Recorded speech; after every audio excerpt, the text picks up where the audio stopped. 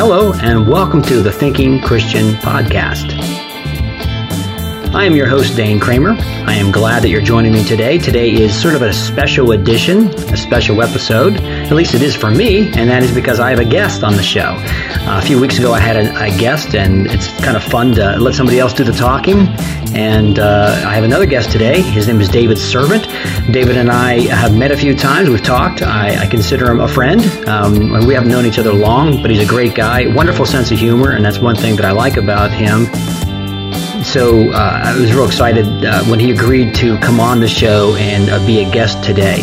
The topic for today's episode has to do with Jesus' words regarding, in Matthew chapter 5, he said, if a person slaps you on the right cheek, turn to him the other also. So what does it mean to turn the other cheek?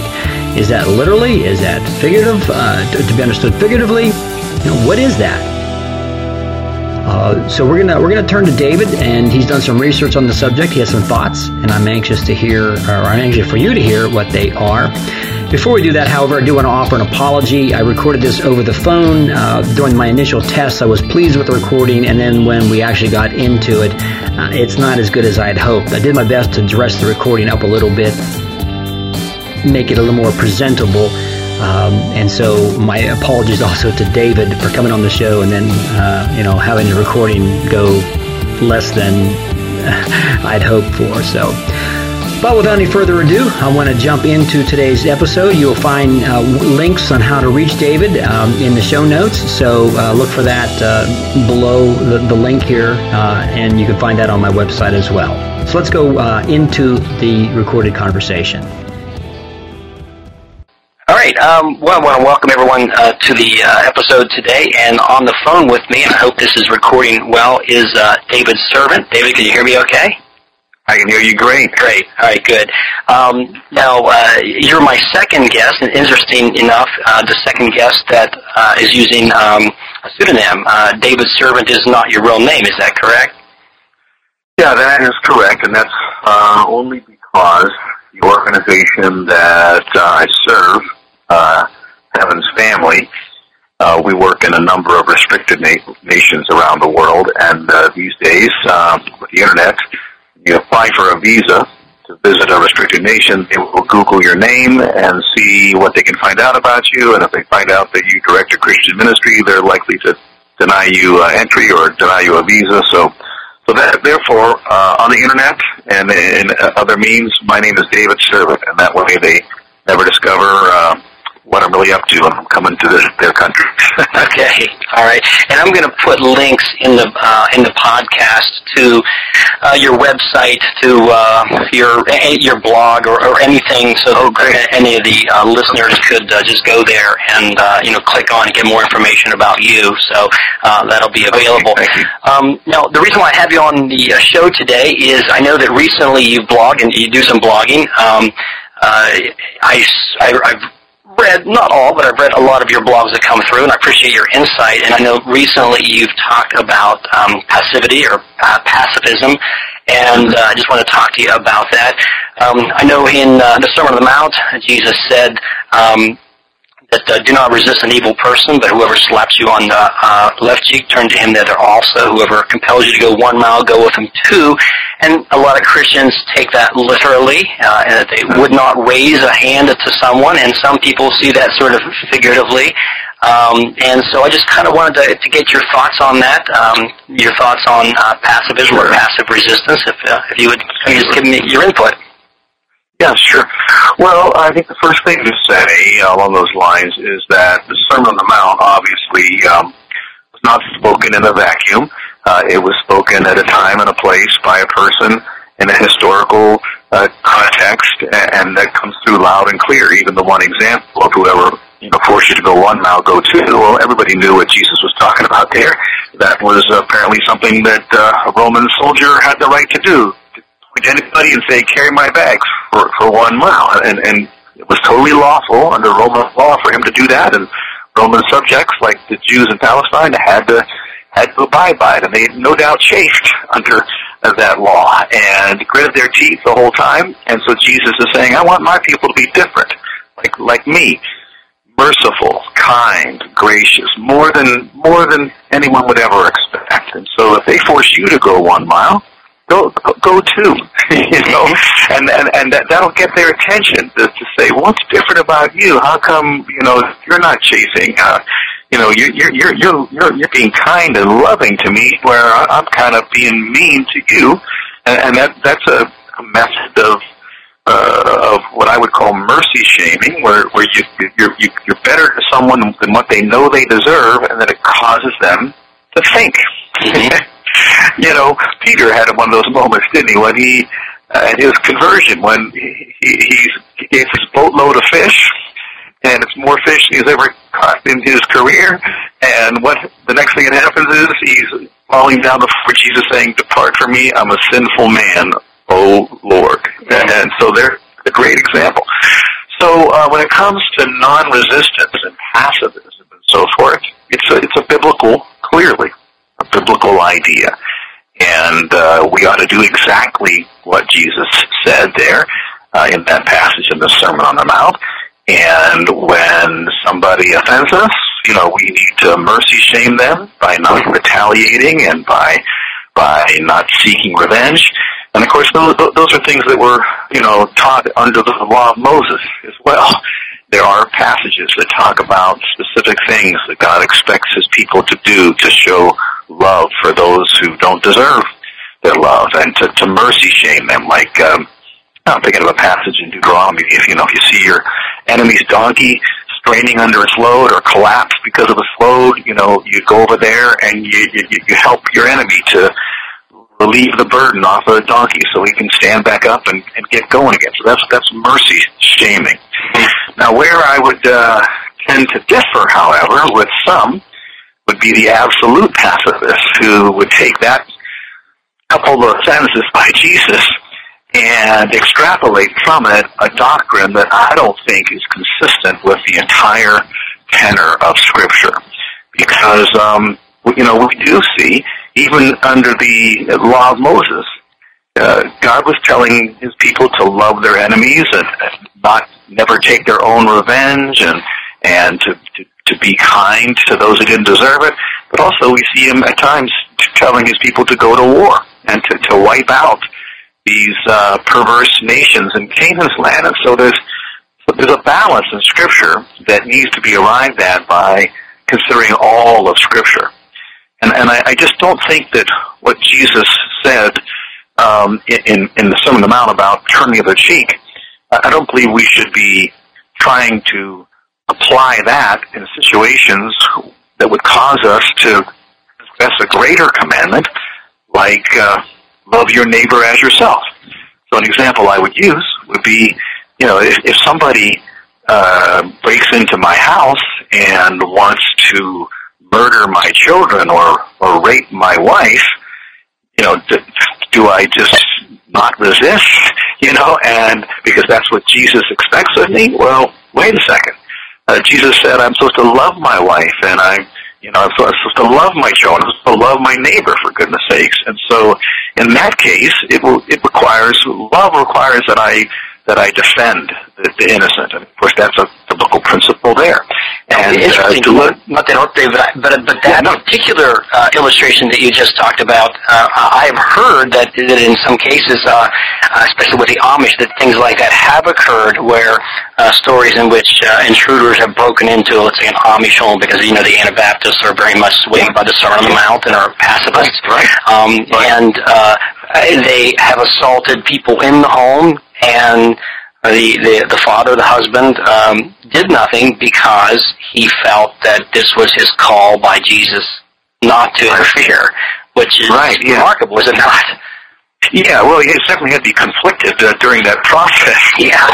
And again, as I said, the Sermon on the Mount was not spoken in a vacuum.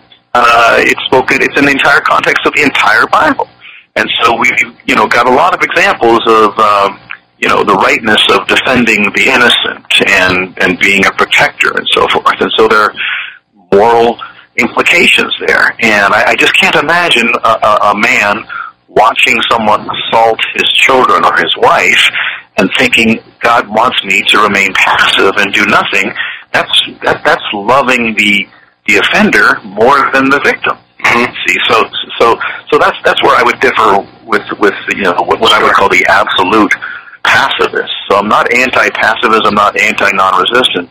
I'm just trying to follow a balanced theology of what this is expressed in the entire Scripture and the entire New Testament. One of my recent blogs was titled 5 Times the Apostle Paul Didn't Turn the Other Cheek.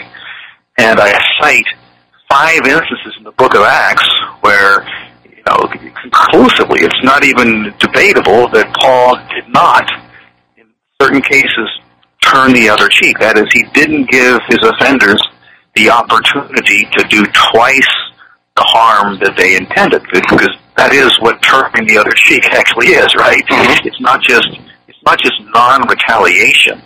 It is giving the opportunity for your offender to do twice the harm, to mercy shame them in hopes of winning them to your side and making a friend out of an enemy.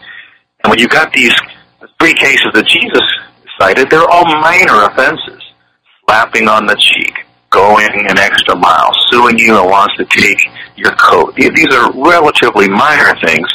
The examples Jesus gave were not things like if your enemy wants to rape your daughter, give your wife also. Those types of things. Right. And that just makes sense.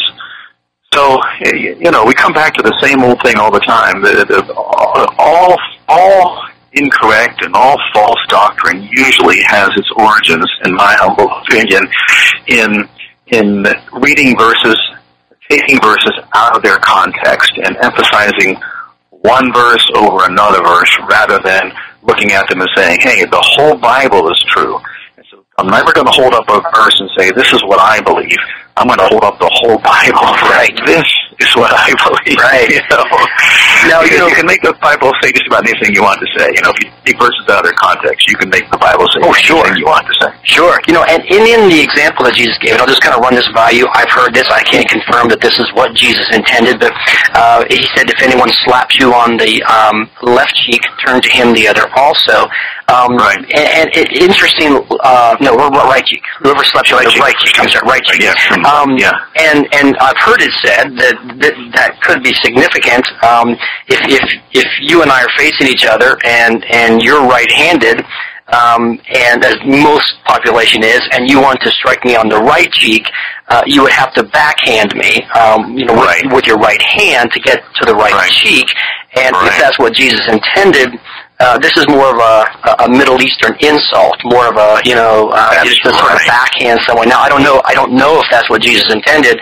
I've heard that explained before like that. I don't know if that makes sense to you or if that's something you've heard. Well, I've also heard that. I've never been able to verify the primary source of that, but it makes total sense because again, Jesus could have said if anyone punches you in the jaw, but he specified the right hand slap, and so there's got to be something cultural going on here. And as you said, it's a backhanded slap that is an insulting thing. It's meant to sting, but it's not murder. It's not trying to take your life. It's an insult. It's like spitting on you or something. Well, if he could have said that, he could have said, if someone spits on you, don't spit back. Say, God bless you, and just as he said, we're supposed to return, blessings for cursing, and so these are minor infractions in everyday human relationships.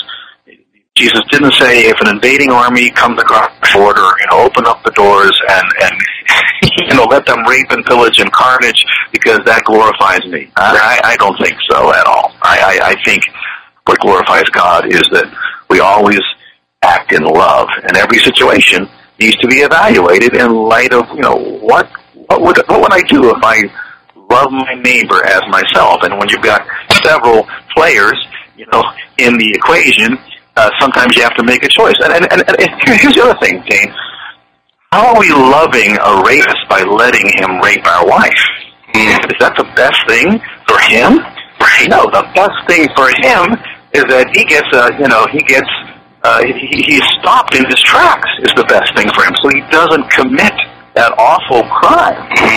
You know, so again, love dictates that we're going to, you know, use force to stop those who are about to make a huge mistake. And violence is always the last resort. I mean, even in Paul's case, you know, the fifth example I cited in my recent blog was when he learned about that plot of 40 Jews who had bound themselves under an oath. We're not going to eat or drink anything until we've killed Paul. You know, and they get the Sanhedrin in on their plot, but Paul finds out about it, and he's ultimately escorted with 200 Roman soldiers over to Caesarea. And so Paul cooperated with a very resistant plan, and a plan that could have resulted in the deaths and the casualties and harm to either some of those 200 Roman soldiers or 40 of those Jews who had bound themselves under an oath. And what does that show us, David? What can you? Well, I mean, here's one thing it shows us. It shows us that you know, Paul didn't say, well, you know, I've learned of this plot, and whatever God's will is God's will. I'm not supposed to resist. So tomorrow, you know, just send me with one unarmed soldier to the Sanhedrin, and if God protects me, he protects me. If he doesn't, he doesn't, you know, and whatever God's will is. He didn't say that. He cooperated with a plan to protect him that could have resulted in violence.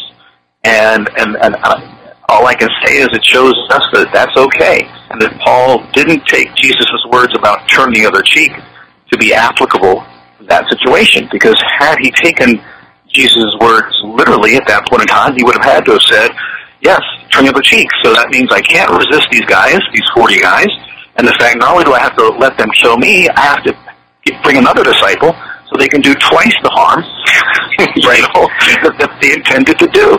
Paul knew that would be ludicrous. That's not God's will. He realized it's God's will for me to do what I can to protect myself.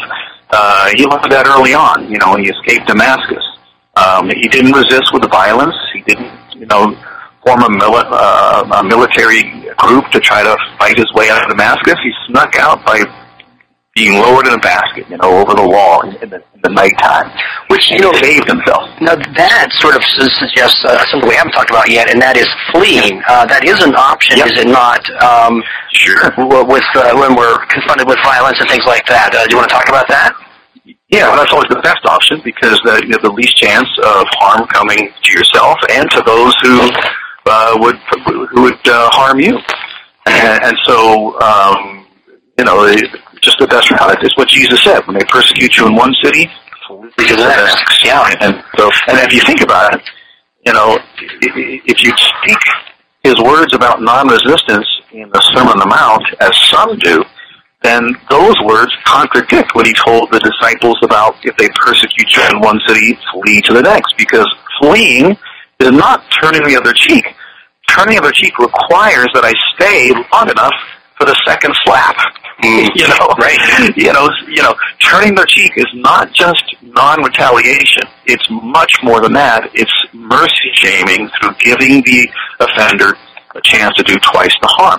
And so it only makes sense as long as the harm that I allow the offender to double, I'm not committing sin myself.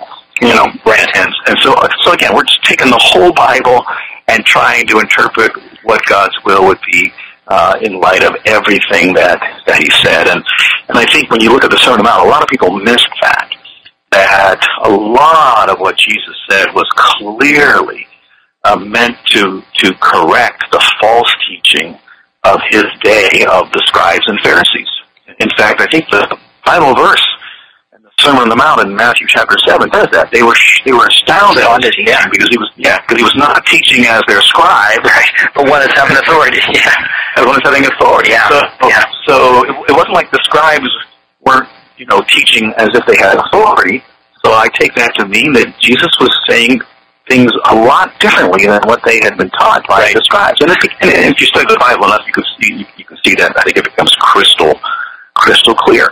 Everybody in Jesus' audience that day at the Sermon on the Mount had spent their entire life under the false teaching of the scribes and Pharisees.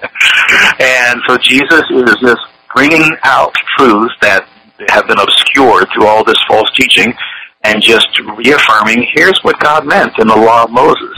And not introducing anything new, correct? That's what I believe. Yeah, you know, that's what I believe. And because I could find all of that in the Old Testament. Right. I mean, you know, when he said, for example, you know, whoever looks to him and he's already committed all his heart. At that moment, when that moral principle is true, it's always true. And I think the 10th commandment, come near his wife, you know, that has something to do with forbidding lust. Right. You know, so that's a whole other subject in itself. But right. Yeah. Now, what are your? Just going to add that I think that the fundamental premise that's flawed, as much as I love and respect Anabaptists, and I do love, sure, I have friends. As I do. Friends who are, yeah. But I think that's the fundamental flaw in their theology, looking at the Sermon on the Mount as if Jesus was introducing a new, higher standard that never existed before. Yeah, I don't think that's correct. So. Yeah, I agree with you, but I also understand that that's not the popular way of looking at it. Not just within Anabaptists, but I've run into that kind of idea a lot. That in the Sermon on the Mount, Jesus really raised the bar, as if it had never been raised before. Yeah. Yeah, and it's understandable. A cursory reading could lead you to that thought. Because particularly those 6 you have heard that I say to you statements, you know. But when you realize many times Jesus wasn't quoting accurately, you know, any old covenant law when he said you have heard, and when he gave the what I say to you part, his counterpoint can often be found. Can be found in every case in the Old Testament law. So there's nothing new there. You know, loving your enemies. Well, you know, Jesus said, we should love our enemies because we're going to imitate our Father who causes his sun to shine on the good and the evil and his rain to fall on the righteous and unrighteous. But the point is that God has been demonstrating, not even through the biblical revelation, through natural revelation, that he is good to people who don't deserve it. Right? He's been doing that since Adam and Eve. So loving your enemies, God's been teaching human beings that from day one. Sure. You know, so it wasn't a new concept. It was a concept from creation. It was a concept found in the law of Moses, and Jesus just, of course, brings it up again because they were missing the point. There isn't a day that goes by that someone's not rolling up their sleeve and shaking their fist at God and cursing him or saying something about God, and He absorbs that. He absorbs that loss. He absorbs that injury, and is kind to them. That's right. Yeah. And the sun rising on the good and evil, and the rain falling on the right. You know, I should add that we always view rain as negative, but when Jesus spoke that, they were looking at both sun and rain as positive blessings from God. That's what grows our crops. How we survive. Sure. So those were just 2 examples. Oh my goodness! The list of proofs of God's mercy and kindness, to people that don't deserve it, is an endless list. Right. So what are your thoughts on military service, being a conscious objector, maybe during the draft and things like that? Yeah. Is this a Christian responsibility, or is it a misunderstanding of Scripture? What are your thoughts? Yeah. That's a little bit more complex situation. It is. It's not just me and my neighbor, and my next door neighbor who slaps me on the cheek. And it would take another couple of podcasts at least go into great detail. So I would just say at this point that that's something that everybody kind of needs to work out themselves, and it has a lot to do with where you're living and the kind of the moral fabric of the society that you're a part of. I certainly would be telling any Christian who is being conscripted into the armies of Germany, back during the I would be saying, conscientiously object. And if they conscript you, flee, run. Don't be a part of that horrible, immoral thing. But, you take Israel today. Now, Israel calls their military force the Israel Defense Force. So But they're trying to send a message. Mm-hmm. We're here to protect. We defend. We're not aggressive. We defend, and we're not going to attack you. But if you attack us, we're going to defend ourselves. And a lot of companies these days, go by that kind of label as well with their military force. We're a defense force, and that's an honorable thing. That's a loving thing. That's a moral thing. That's a biblical thing. Right. And so. Those are the things that Christians need to think about as they consider military service. And I'm of the persuasion right now, and I respect those who disagree with me, but I would say that in this day that I feel fairly decent about the overall moral kind of perspective of the American government regarding, we're not invading countries and we're not involved in wars of conquest. Mm-hmm. It just seems to me that we've been like the world's policemen. And again, it's very complex issues and so forth. We take war by war, conflict by conflict. I know that, nobody can say that anyone's been perfectly moral. But if my country, for example, was involved in wars of conquest and invading and taking other people's land, I know that's immoral. I don't want to be in that. Right. But if my country's being invaded by an evil country that wants to take over and rape and pillage and plunder, then that's a different story. I want to be a part of those who defend, and so that would be an honorable thing to sign up for that kind of military service. So in general, I honor our servicemen very, very much, and appreciate the sacrifices that they make, and I think in general that morality is on our side, at least as of today. I think it's in Luke 3, if I'm not mistaken. Soldiers had asked John the Baptist, well, what do we do? They had heard his preaching and were watching the baptisms taking place, and different groups came to him and said, well, what do we do? And the soldiers asked, what do we do? And he didn't recommend leaving the army, leaving. Oh no! He told them not. Just be content with your wages. And that's right. Don't shake anybody down. So that's right. Just live where you are. I think that's right. I think that's a telling thing. Now, and we, again, we just need to be careful in trying to extrapolate too much from any one verse. Certainly, there's no doubt that John the Baptist said to those soldiers, don't take money from anyone by force, with your wages and so forth. But had they been at a different time, in a different place, a different moral implications, maybe he would have said something differently, like get out of that army because, they're raping and pillaging. But these guys weren't in that case. They were just occupiers of Palestine. Had some prostitutes asked John the Baptist, what should we do? John the Baptist wouldn't have said, be content with your wages. Yeah, exactly. Yeah.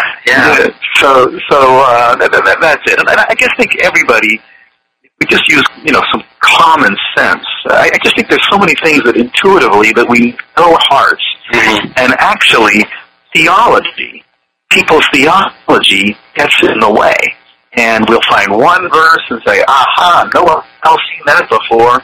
I'll be the great revealer of this truth that the body of Christ is right. And then they go out there promoting their silly ideas, and they get some followers, and pretty soon they're a denomination or something. And people who aren't even Christians look at it and go, that's not, because they have enough just God-given sense in their hearts to know what's right and wrong. And unbelievers know it's not okay to let somebody rape while you passively watch and do nothing in the name of Jesus. Unbelievers know this. Everybody knows this.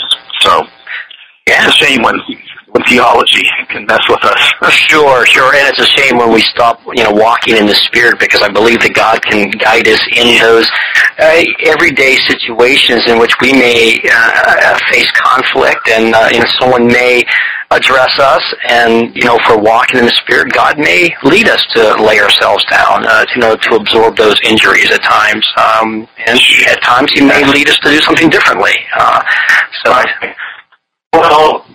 No greater love than any man than this, to lay down his life for his friend. That kind of sounds like it would apply to, resisting evil on behalf of protecting somebody else and paying the ultimate price for. And that's a sort of love. Sure. An act of resistance. It's an act of love. Yeah. So I just think looking at the whole tenor of Scripture, this is crystal clear. Yeah. But I haven't been able to persuade everybody yet. Well, you know, when you tell somebody that you're a pacifist, everybody wants to beat you up anyways just to test it. You know? Well, that's the funny thing, you know, testing of the pacifists, because I've got into some discussions with pacifists, become so nasty that it's funny. In one sense, it's funny because they're claiming they would, you know, not resist the greatest evil, but they can't even stand someone who disagrees with them doctrinally and cut them off. You know. It's just. So what good does your pacifism serve? Yeah, that's right. They're just deceiving themselves. Yeah. There's a movie that I love. It's a black and white old movie. Cary Grant's in it called Friendly Persuasion, and it's about this Quaker family. And the mother in the family is a Quaker leader, and her husband is a good guy, but he's not as sanctimonious as his wife. And so the interplay between them is just so funny. But they show this one scene where a guy comes into the Quaker service, and he's trying to get people conscripted to fight in the Civil War against the invading armies. And a man stands up, and he begins to speak defiantly why he will never fight. And he gives this bitter speech about how we're called to love our and at the end of the story, when the invading army actually crosses into their town, he's rallying the troops to go and fight. No surprise. Yeah. I guess that love has to, kind of pervade our existence. It has to be, every bit of us. And it's so easy for us to fool ourselves, you know. Yes, if this happened to me, this is what I would do. Oh, yeah. We can all dream and think what great Christians we would be if faced with situations that, test us. But we have to look at how we're doing on the, how we doing, good example. How are we doing on the little everyday things?